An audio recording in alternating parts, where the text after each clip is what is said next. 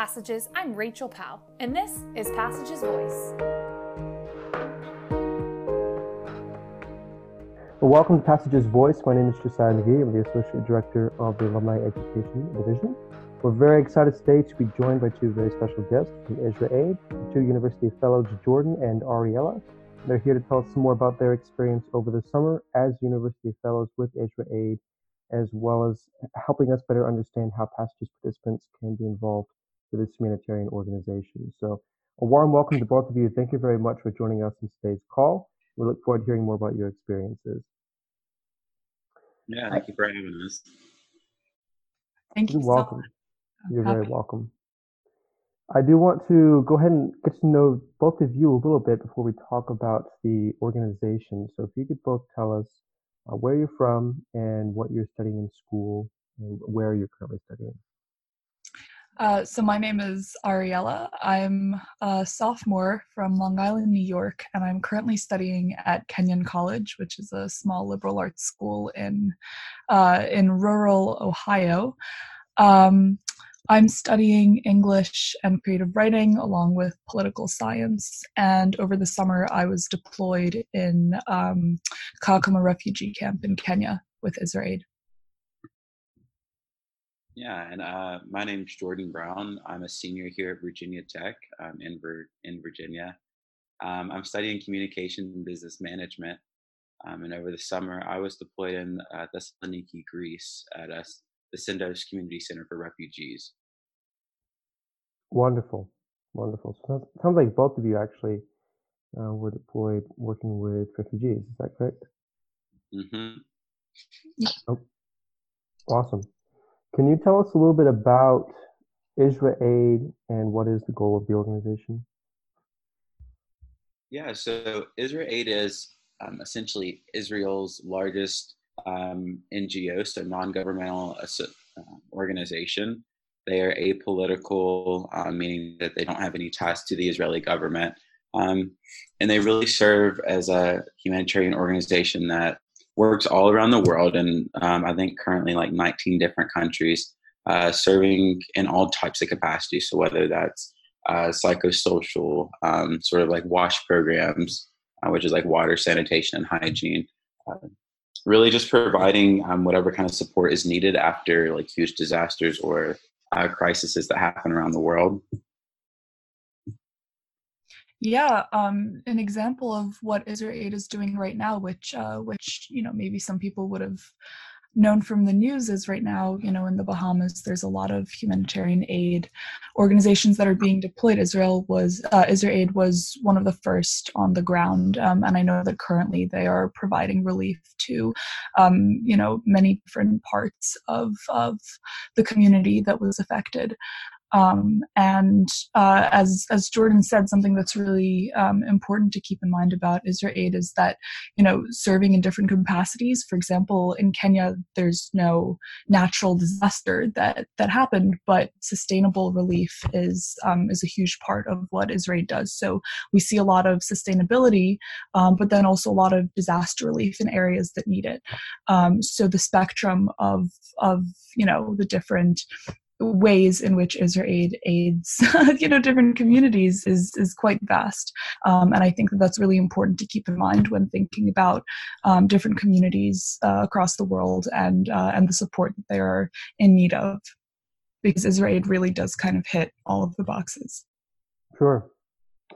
I'm curious about one of the terms that Jordan used, psychosocial, because I know that's a very critical component of what IsraAid does and one of its unique abilities, I think, to serve these communities. So can you maybe explain what you meant by that term, Jordan?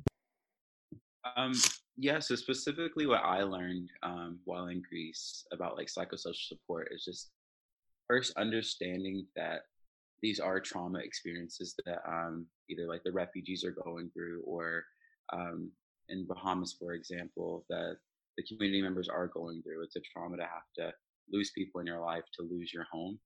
And so IsraAid recognizes that the mental health of people is very important. You can't recover from these types of disasters if mentally you're not capable of like processing it and understanding it. So I think they integrate these psychosocial programs through just reminding people that, hey, you're human at the end of the day. You can still smile, you can still have fun. Um, and it's, we all recognize that this is a trauma and this is something that you've gone through, but we're here to help you move forward from it. Which was, super interesting to watch play out in Greece too, because it's not like we were giving one-on-one like therapy, and that's what I assumed it was going into the program. But particularly in Greece, it was like integrating sort of like questions within the English programs about like what was your favorite memory from your childhood, and we would have the refugees write about that, so they get to sort of process the memory as they practice their English at the same time. So integrating the two types of programs is all under the umbrella of like psychosocial support, I would say. Wonderful. That's really fascinating. I didn't realize that they actually integrated programs that closely, but that's a really, really interesting idea. Let's go ahead and talk a little bit more about the university fellowship, because you've already talked a little bit about what both of you were doing, and it sounds really fascinating. But can you tell me what the University Fellowship for IsraAid is, and what the program entails, and what you do as a part of that fellowship?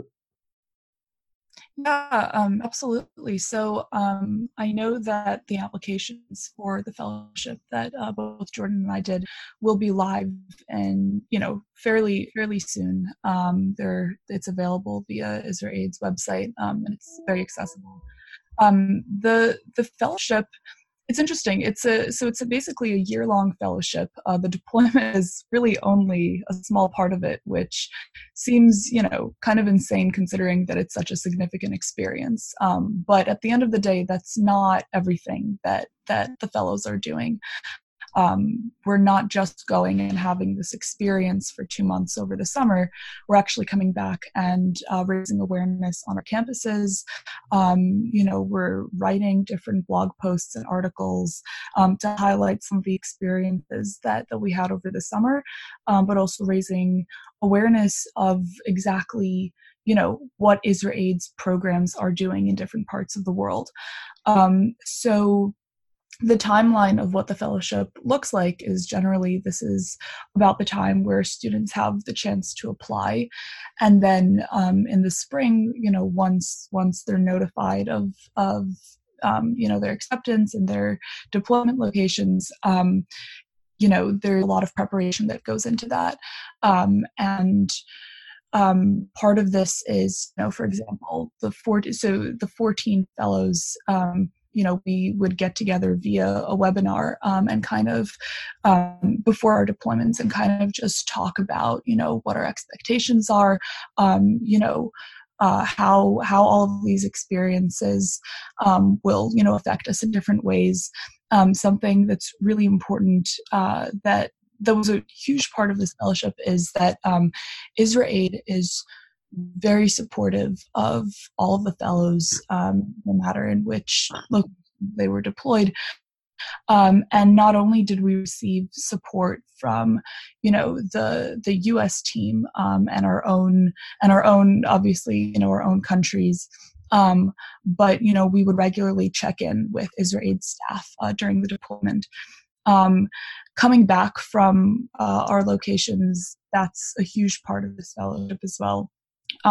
Jordan and I, we recently, in early September, we saw, we had the chance to kind of reconvene.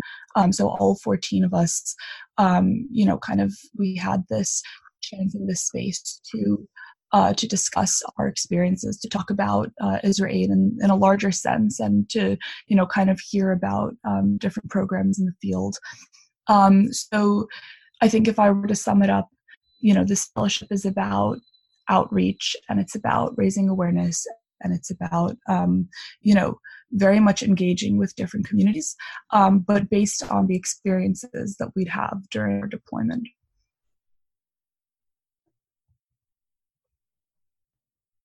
Jordan, do you have anything to add to that? Yeah, I guess I'll just back it up a little bit, maybe explain what it is. So it is like the humanitarian fellowship through IsraAid, where they accept 14 different students from across the country, both U.S. and Canadian, if I'm not mistaken. And essentially you're signing up, like Ariel said, partly for a 2-month summer intensive, like a immersive experience. So you're sent to one of Israel's countries that they're working in. You really don't get a choice in where you go, but that's sort of the fun part in it. Like I had no clue that I was going to Greece. But yeah, they send you to a country where you're tasked to work on one of the projects that they have set up. And I don't know, it's just a super rewarding opportunity to take part of. Like I never imagined going and working in Greece with refugees and being able to tackle all the different projects that I did in 2 months. But as Ariella was saying, it doesn't just end after those 2 months are over and you come back to the States. Like our responsibility now here is to, educate people on what is happening in these countries, to really spread the word about Israel Aid and let people know, like, hey, there is an NGO out there fighting in plenty of countries, and you can get involved. So, yeah, that's just what I would add to it. For sure. Thank you both. That sounds like a wonderful program. We're glad that you both got to participate in that. It sounds like it was a very enriching experience. But can you maybe walk me through a little bit how you chose to participate and why did you want to do this program? Could you repeat that one more time? Yeah, I'm just curious how you chose to participate in the fellowship or why you wanted to be a part of this fellowship program. Yeah, so here at my university, I did join a service organization or service fraternity, but at Alpha Phi Omega, and we're co-ed, like national service frat. And so, I don't know, my entire college career has been dedicated to serving in some kind of capacity each semester. And sort of the semester leading up to Israel Aid, I have been working on this ESL program with refugees. So that's like English as a second language, where I would go and either sit with like parents or their children and like teach them English, teach them like common skills to operate in a rural town like this. So shopping in like supermarkets or filling out their students like planners and report cards. But so I heard about this opportunity through one of my brothers who participated last year. And I just thought to myself, like, this is definitely like an area that I'm interested in going into, whether it be like international development or some kind of just like capacity where I can serve. And again, you don't know what project you're going to go into. Like Israel Aid had, I think, 19 currently operating programs. And so I fully thought like, oh, I'm going to go to like Puerto Rico and help with like a wash program because I had a little bit of experience with that. But I just tell students, like, if you're interested in being a humanitarian aid, then this is definitely a program that you're going to want to apply to because there's just projects, like I said, a vast amount that you can potentially be a part of or just create while you're on site. Like there's the options are really limitless once you get to the site. Yeah, like Jordan, I heard about this fellowship through a student at my school who had been in the Philippines with Israel Aid the summer before, and this, I think that both of our experiences of learning about the fellowship really does speak to the power that outreach has once students get back to the States. And I know that Jordan and I, along with the other fellows, are currently in that process of of raising awareness about this fellowship. I remember, she basically gave a very, very comprehensive presentation about what exactly she was doing in the Philippines. I know that she was working with, beekeepers and psychosocial support. What really, the part that really drew me into the fellowship was the student was speaking a lot about the flexibility that she had to kind of do her own projects or get involved in what she was interested in. And I think that for me, that was a huge theme because, like Jordan said, you don't really know where you're going to end up. I had no idea that I would end up in Kenya. And while there are programs and projects that fellows are automatically a part of, we do have the flexibility to kind of explore our own areas of interest. And something that really inspired me was when the student was giving her presentation, she was saying, well, I had the ability to create my own poetry workshops, and kind of, use that with what I was learning with psychosocial support. And I really, that really did resonate with me. And when I was in Kenya, I had the ability to kind of create some of my own projects, and I was really fortunate to have the support, from the Kenya team. I ended up leading a journaling and self-reflection workshop for about 20 refugees who were adult facilitators with IsraAid, and this was, I think that this is part of the fellowship experience that really did draw me in. I was part of the other programs. I, very much was, just as much as a part of the team, with everything else that we were doing in terms of psychosocial support, water and sanitation, child protection.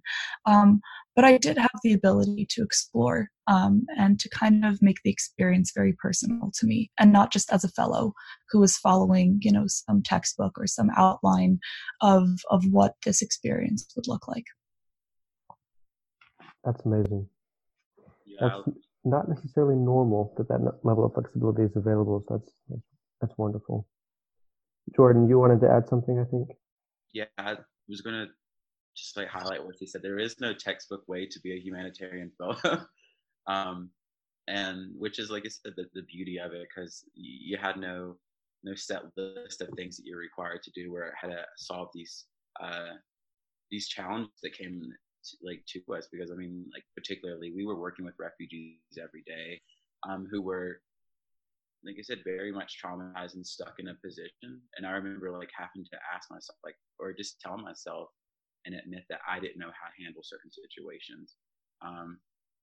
And not that it was a bad thing, because this is where, students who are interested in this field, you really get the chance to ask yourself these questions and grow, and to experience these types of opportunities, because I don't know where else are you going to get these kinds of, like I said, opportunities from.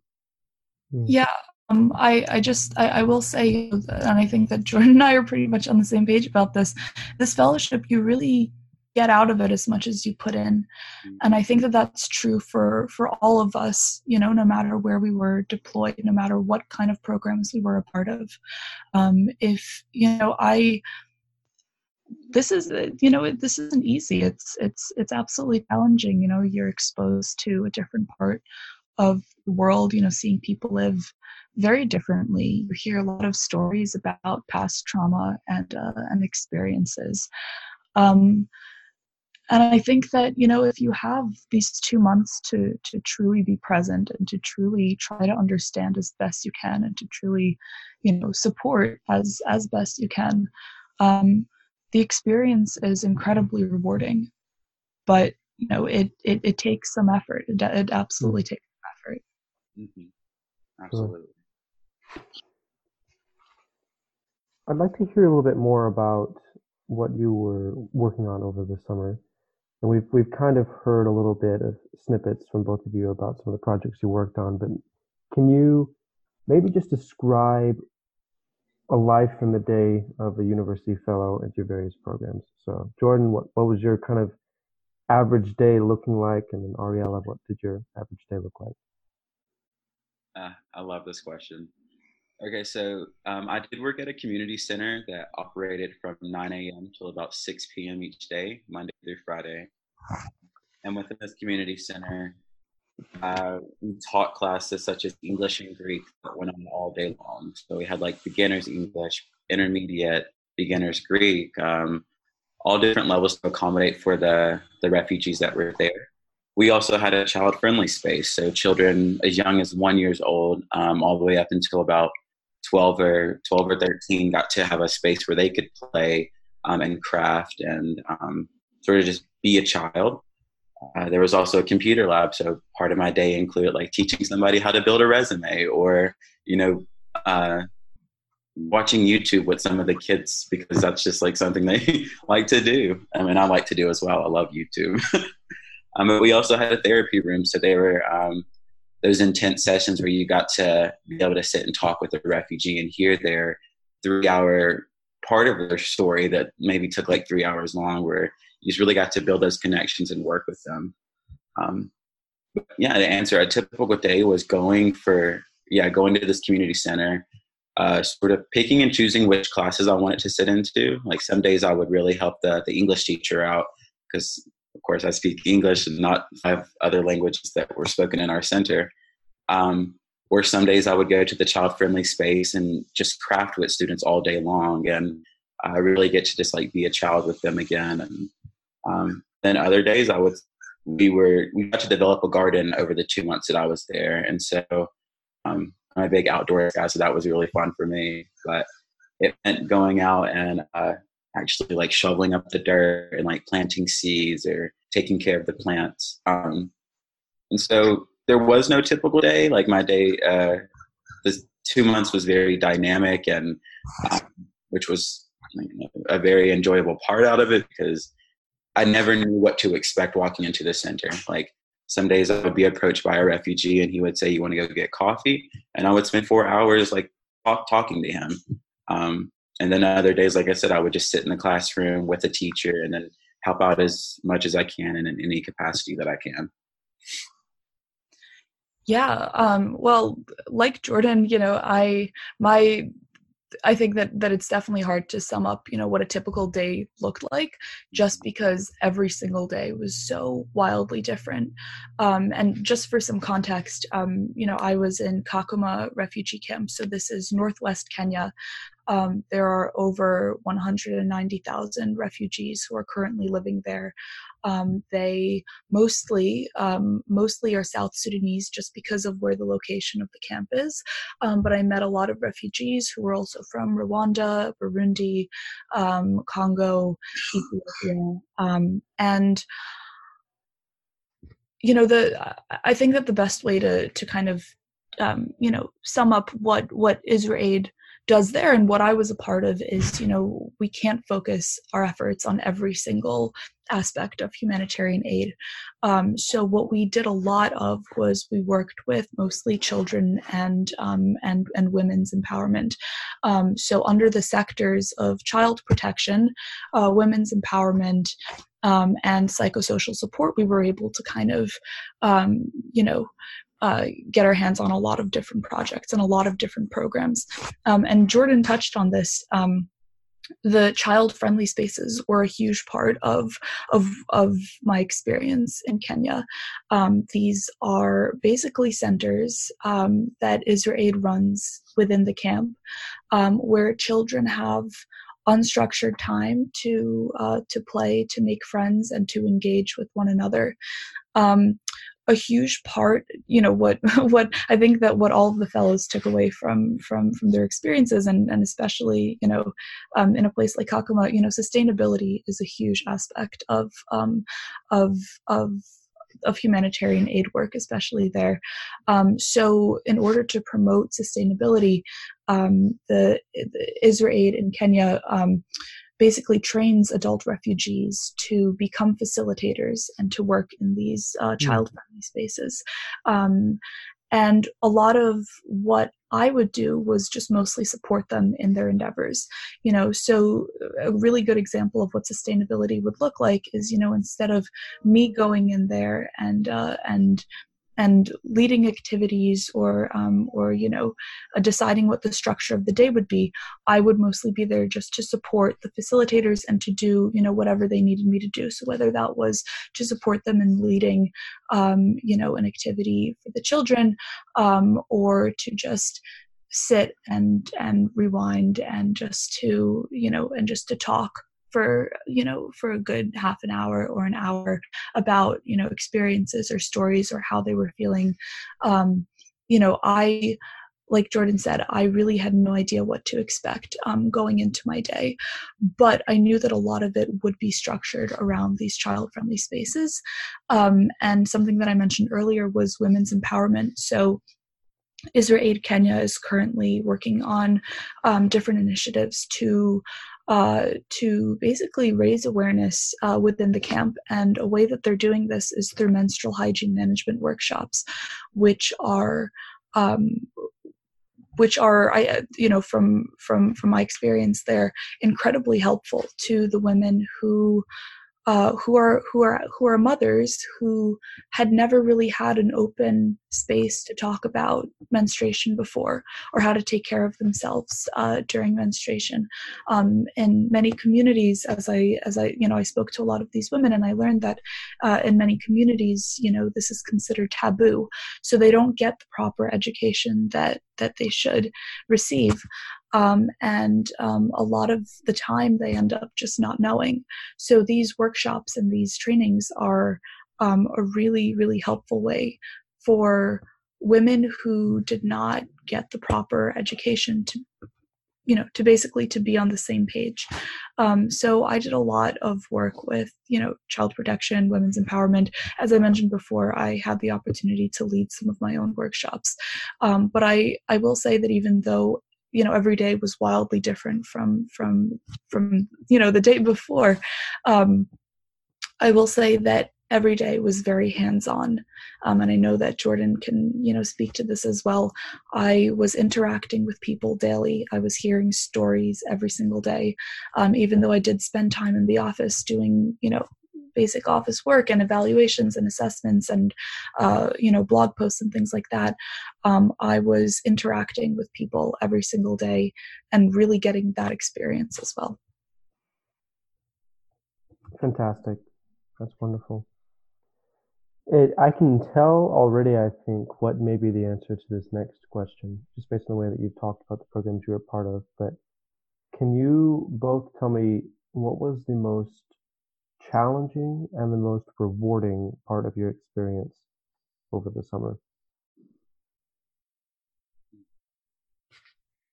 I'll start with the most rewarding part, because I feel like that is a result of the challenge. But it was definitely being able to be culturally immersed in with all the different refugees and just the Greek community. And the center that I worked at, we had refugees from Syria, from Afghanistan, from Iran, from Northern Africa and Central Africa, all different people who had came together and met in Greece to somehow come to this community center. And then here I was, an American college student who got to experience that. And so it was a challenge because I didn't speak the language. I didn't know how to communicate or the customs, or I didn't know how to connect the way that I wanted to initially. But what I learned and what was rewarding is that they want to connect with you. They don't want to be known as a refugee. They want to be known as a person. And so once you make that switch in your head, you get over your own self-challenge of, I'm the outsider here, I don't know how to help. Then you really, you get the reward out of it, which is we're all kind of outsiders to each other, but that's not the point of this. The point is to come together and to be one, and to help with each. Yeah. Definitely. Yeah, that's it's so interesting. Jordan and I were in completely different places, and yet a lot of what he's saying is very much resonating with my experience. I think that going into it, I really didn't know what to expect, and I didn't know how well I would be able to connect with the community at large. And this is something that happened so quickly. I think that the adjustment to that environment and just to the people, it was so intense and so quick, and I felt even within less than a week that I was already making meaningful connections with, whether it was with the refugees or with other humanitarian aid workers, or obviously with the IsraAid Kenya team. Interacting with people, as I said before, was a huge part of my role as a fellow. I was conducting impact assessments and evaluations, and I was talking to people and interviewing people, or just having, very informal conversations about people's experiences. being able to establish yourself, while being an outsider, as a person that people can trust and talk to and open up to, was so significant. And I might even say transitional from my experience. I was regularly hearing stories about trauma, but also, and this is where the rewarding part comes in, also stories about resilience. And seeing that firsthand, seeing all of these different humanitarian aid NGOs working towards building sustainable programs, seeing the effects of those sustainable programs, seeing how people benefit from a menstrual hygiene management workshop, to see that knowledge sink in, and to talk to someone and to hear them say, now I know what to do. Now I know that I will go back to my community and I will tell this to my neighbors. I will share this information with the people who live around me. I will share this information with my family so that they will know as well.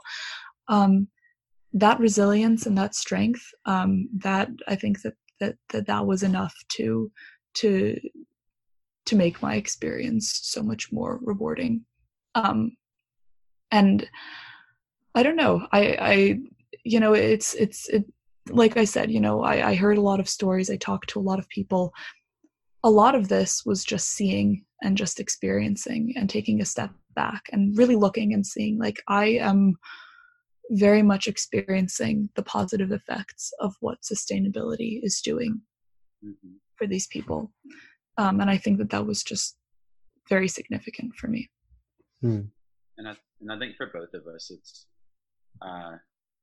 we sort of regained a sense of hope. I did after this, because I know going into the program, you just think about the worst disasters out there, the worst humanitarian crisis, and you expect the worst as a person going in, but as we mentioned, this is a sustainable program, and IsraAid's their motto is first in, last out. And you can see that, I was there for 2 months, but when I leave, the students are still going to have a class to attend to. They're still going to get the psychosocial support that they need for years. And that, for me, seeing that sustainability and that, it restored a sense of hope that the world is shifting to a better place, even though it's hard to see that from our American perspective sometimes. There are people on the ground that are working and fighting and care about them as much as we do. And yeah, I love being hopeful at the end of it all. It's easy to sit and spiral down this negative circle and they're waiting for asylum. They might be waiting 3 or 4 years, and yeah, that's a fact, and but it's not the end result for them. Yeah, absolutely. That was also a huge part of my experience, and I will also say, I think that it is interesting to talk about this, American mindset, what we think of when we think of refugee camp, if we haven't, been to one before, or had that experience, and. Absolutely, there are challenges. Kakuma is not an easy place to live at all. It is, like I said, northwest Kenya. It's extremely hot. When the rainy season comes around, the roads get flooded. People's makeshift homes break down. There are challenges every single day, whether it's physical like that or whether, it's emotional. I mean, think about, having to leave, your home due to political instability or violence and having to settle in this place that might be temporary, might be permanent, might probably be permanent. Because there are just so many people and so many families, and it is very easy to feel hopeless. And I will be very honest, if the people that I met, if the refugees that I met were hopeless, then I'd probably feel hopeless as well, but they weren't. And that's the difference. That's absolutely the difference. And this is something that I can say coming out of this experience. And like I said, seeing it firsthand, but also talking to people, they are filled with so much hope. For themselves, for a better future, for a more sustainable future. They are, no one is wallowing in negativity or self-pity.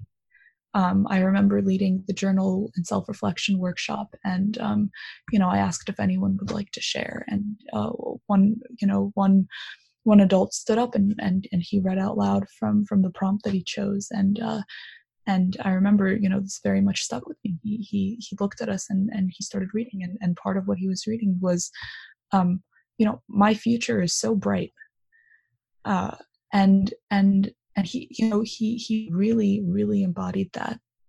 And even as someone who was only there for 2 months, like I said, there are challenges, and it's not easy at all.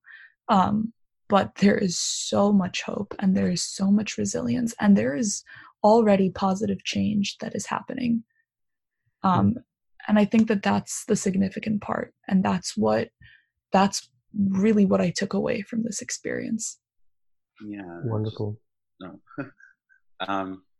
It goes back to what we said earlier. Like, you get out what you put into this situation, into this experience. And Israel Aid is definitely looking for students who are ready to lead these and ready to take on these challenges. And I'm flushed with memories right now from the refugees. They motivate you to succeed, to do better, to help them. Like, they are really the reason that I was able to have a successful fellowship, and seeing how, like you said, resilient they are, how willing they are to wake up every day to go to a class that they're not required to take. They're not required to go to these lessons, but they still do it. And so you definitely want to be a resource for them as long as you can. Yeah, you take out what you put in. Absolutely. Well, thank you very much, both of you, for sharing some of your memories and your stories with us. We really appreciate it. I just have one last question for you. I know the University Fellowship Program obviously is a competitive program, so we're going to encourage our alumni to apply for it, but are there any other ways that you can think of that Passages participants and alumni can perhaps support what Israel Aid is doing or be involved in the work the organization is doing? Yeah, absolutely. Israel Aid has a huge network of people who basically, would love to talk about their experiences, or just Israel Aid, in general on campus. And that is something that is very accessible. This network is comprised of, Israel Aid staff members or fellows like me and Jordan. And depending on what students are looking for or what kind of experience they're looking to get, awareness and campus participation is something that is very accessible. I know that if students are more looking for just kind of I guess connecting with a fellow, having a fellow talk about their personal experiences with Israel Aid, that is something that can easily be done. Or if they want to know more about humanitarian aid in general, or just the different crises that are happening around the world right now, bringing in a spokesperson from the organization who can speak more to that is also an option. So depending on what students are looking for or what their campuses are looking for, hosting a speaker from Israel Aid, whether it's a fellow or just a spokesperson, someone who works for the organization, that is something that is absolutely an option. And it's in order to do this, it's available via the website. I know that it's very easy to connect with fellows or with the organization itself. So you can host an Israel Aid speaker in your community. That's an option on the website, or just by reaching out, looking for any kind of campus engagement programs. That's something that I would definitely say is an option for students. Yeah, and I think following that, it's just, we live in a digital world right now, so following Israel Aid on Instagram and Facebook and really staying in touch with the work that we're doing. Because I know currently push right now is for the Bahamas, and we've got fundraisers going left and right trying to save money or trying to raise money because we are an NGO, so there's no profit motive behind it, but we need the support of people to keep these programs going. Yeah, follow us, ask us questions. But yeah. Wonderful. Well, thank you both so much for your time today. I really appreciate it. I loved hearing your stories about your experiences. I'm so glad that you were able to do that. You were able to share it with us as well. And again, we appreciate your time and look forward to hearing more from you in the future and more about what Israel Aid is doing. So thank you very much. Thank you. Thank you. Thank you for having us, Josiah. To learn more about how to get involved, visit passagesisrael.org/pulse. From Passages, I'm Rachel Powell. Thank you for listening.